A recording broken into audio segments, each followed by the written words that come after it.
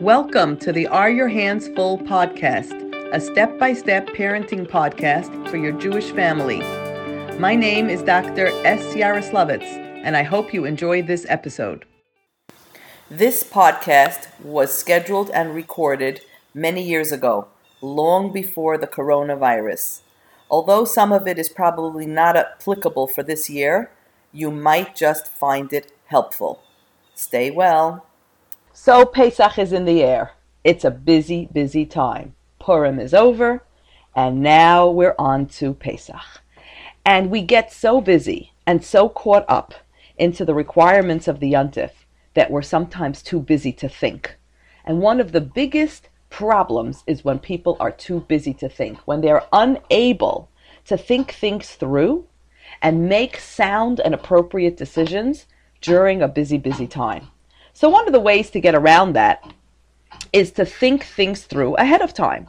Anticipate what it is that the Yontif is going to entail, what it is the Yontif is going to bring, what demands are the Yontif going to have on me, and how am I going to plan my reactions. So the best way to think is to think in advance when you know you're headed into a patch of time when you're going to be too busy to think things through. Now, when you think about the Yontif, you probably think about two aspects of it. First, I hope you're thinking about how pleasurable Pesach is, because Pesach is a marvelous and wonderful Yontif. It's a great opportunity for chinuch. It's a great opportunity for family time. It's a wonderful opportunity to recognize the Rebbeinu Shalom and what He did for us by taking us out of Mitzrayim and the whole history of Klal Yisrael. It's a marvelous and wonderful time of year. Spring is in the air. The weather changes. There's so much excitement when it comes to Pesach. And yet, there's the other side, and that is obligation and pressure. Obligation to get things done, to finish what we have to do, and to pull the Yontif in. And the question is, what do you focus on more? Do you focus on the pressure, or do you focus on the pleasure? And obviously, we need a little bit of both, but the question is not so much how well you integrate both, but on which one you are hyper-focused, and at what cost, and to whom. Now, the best way to decide whether or not you're going to focus on the pleasure of the Yontif versus the pressure of the Yontif and how you're going to make that happen is to first ask yourself, what is it the Rebbeinu Shalom wants from me? Because this is really not about you. It's about Him. What is it that the Rebbeinu Shalom wants from me? You're making the Yontif for Him. You're doing it so that He should be happy. So the first question you have to ask yourself is, what do I anticipate will make the Rebbeinu Shalom happy? And I'll tell you, and I think you'll agree with me, that what makes the Rebbeinu Shalom happiest is when we are Zaycha to be Makayim Bein Adam Lechaveiro. When we're able to hold it together Bein Adam Lechaveiro, that makes the Rebbeinu Shalom the happiest. And that means that we know that it hurts the Rebbeinu Shalom very, very much when we're not kind to each other. And we know that. So much so that when we get to Yom Kippur, the Rebbeinu Shalom tells us, look, I can forgive you for everything. You get mechila for everything except Bein Adam Lechaveiro. Bein Adam Lechaveiro is something that the Rebbeinu Shalom really has an issue with. And Svira comes right after Pesach, and we work so hard on our Bein Adam Lechaveiro right after Pesach through Pirkei Avos. And here we are, right before Svira, and are we going to sacrifice our Bein Adam Lechaveiro just because of the pressure of this Yontif? Let's see if we can figure out how not to do that. Let's see if we can figure out how to keep Bein Adam Lechaveiro right in front of our minds during this most hectic time of year. So I'm going to divide up this class into Bein Adam Lechaveiro between a few different relationships. Number one, ourselves and our children, obviously because this is a chinuch class. What are our Bein Adam Lechaveiro skills during hectic, busy times between ourselves and our children? That's number one. Number two, ourselves and our parents, because many of us are Baruch Hashem sandwiched between children and parents. What is our relationship between ourselves and our parents? Bein Adam Lechaveiro, certainly if we're going to spend time with our parents during these Yamim Tovim. And the last is ourselves and each other. How do we deal with each other during this time of year? Now, obviously, you must be scratching your head and saying to yourself, she left out ourselves and our husbands, which really belongs number one. Except that because Shalom Bayis is such a huge parsha and so much more beyond the scope of this class.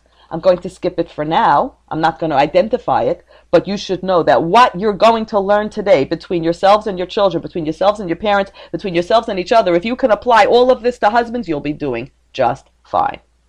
Okay, so let's talk about ourselves and our children. And ourselves and our children are extremely, extremely important because children should not be the Korban Pesach.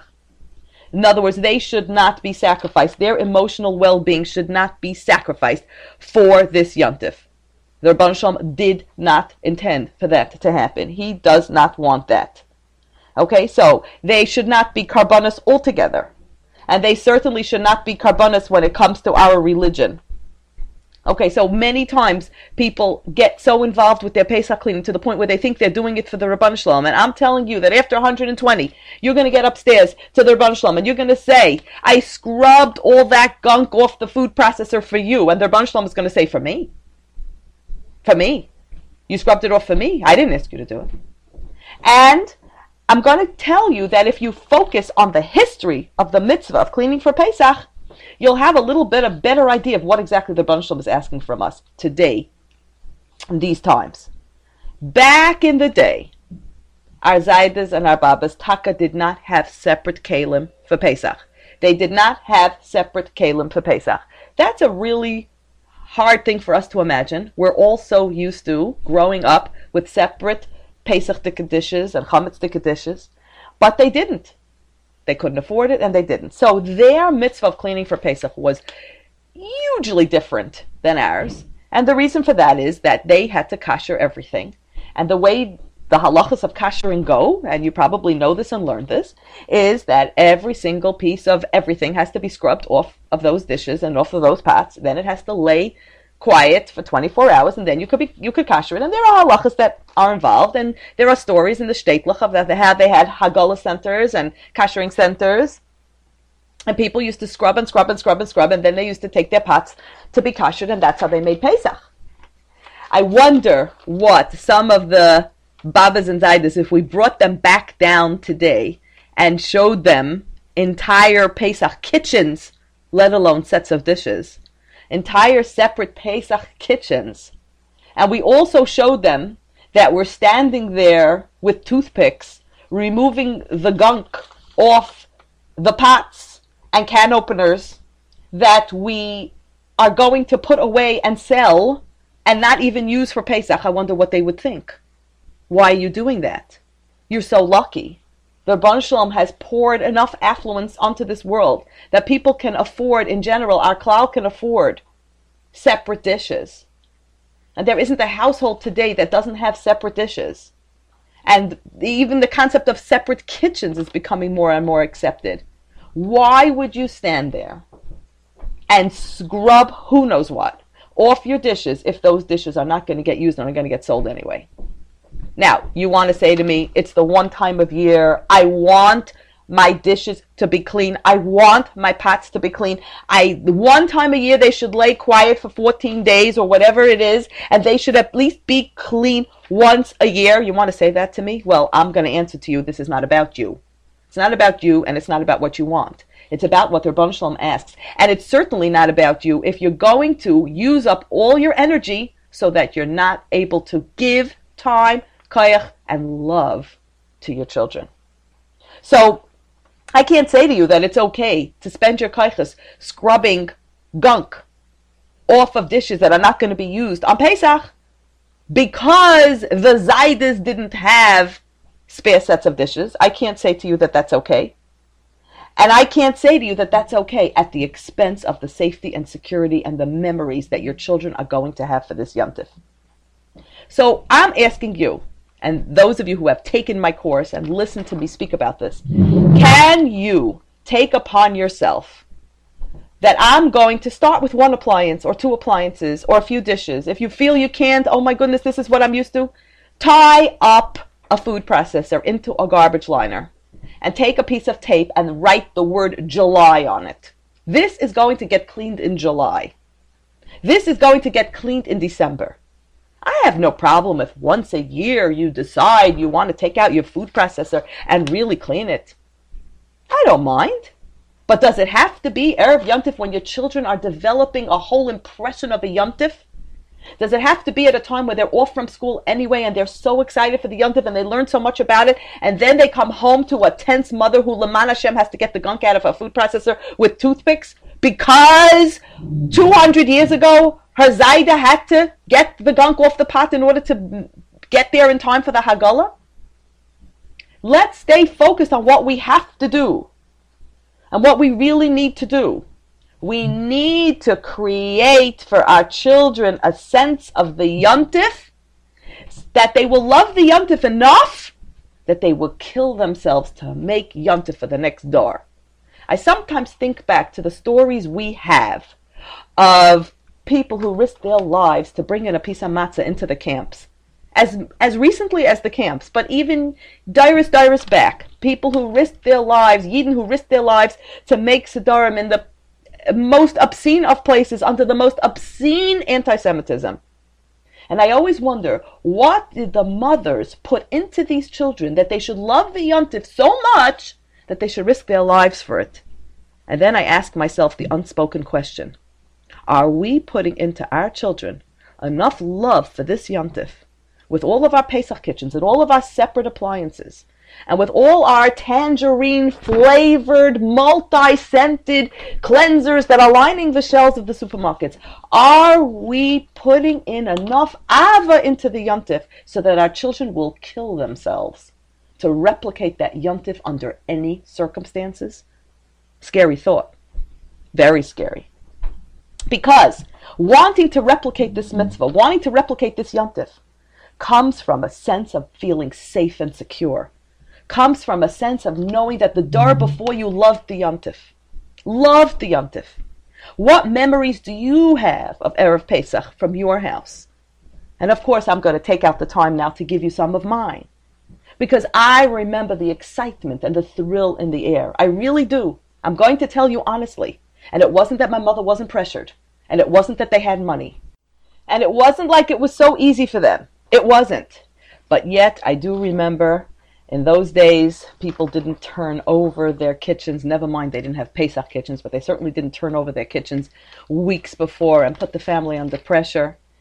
I remember my mother turning over the kitchen the night before. Those of you who are old enough to remember, nobody even had the thought of turning over sooner than B'dikas Chametz night. And I remember after B'dikas Chametz, we were told as little children, if we go to sleep nicely, we're going to get a surprise in the morning. And the excitement of waking up in the morning and finding the whole kitchen turned over with different dishes and different pots, and the thrill. And yes, she was up all night doing it. And I remember in the later years, she got really creative and decided to turn over one night earlier to make it a little bit easier. But the thought didn't cross their minds that they had to be cooking for weeks and weeks and weeks in advance. That wasn't what Pesach was all about. It wasn't what Pesach was all about, because they didn't make so many of the fancy stuff. They just cooked basic stuff, and they were happy. And there was a sense of humor in the house. Yes, my mother did have a gaita. She had a gaita. We all remember Blanche. Blanche used to talk to herself. We had such a good time with Blanche. We even have the funniest stories. I invite any single one of you to go find my brothers in Lakewood or walk into a shul in Queens and find my brother and ask him about Blanche. He'll tell you about the time our cousin, Reb Chaim Shmuel Lapian, came to visit on Erev Pesach because he was in for Yontif, and my mother set up a whole nice thing for him to sit and eat, and my father was sitting and entertaining him, and at some point he needed to go use the restroom. And so, my parents showed him to the restroom, and it was wonderful, and all of a sudden Blanche, who was cleaning at the time, came rushing into the kitchen, white like a sheet, and she said, Ma'am, you know who I saw in the bathroom?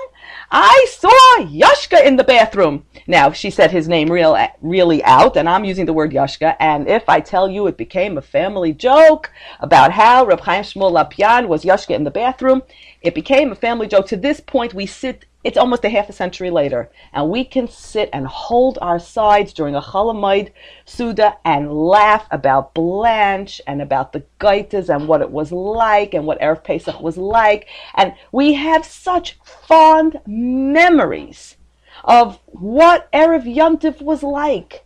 Nobody could forget Blanche. Who could forget Blanche? She's probably who knows where by now, but nobody could forget her.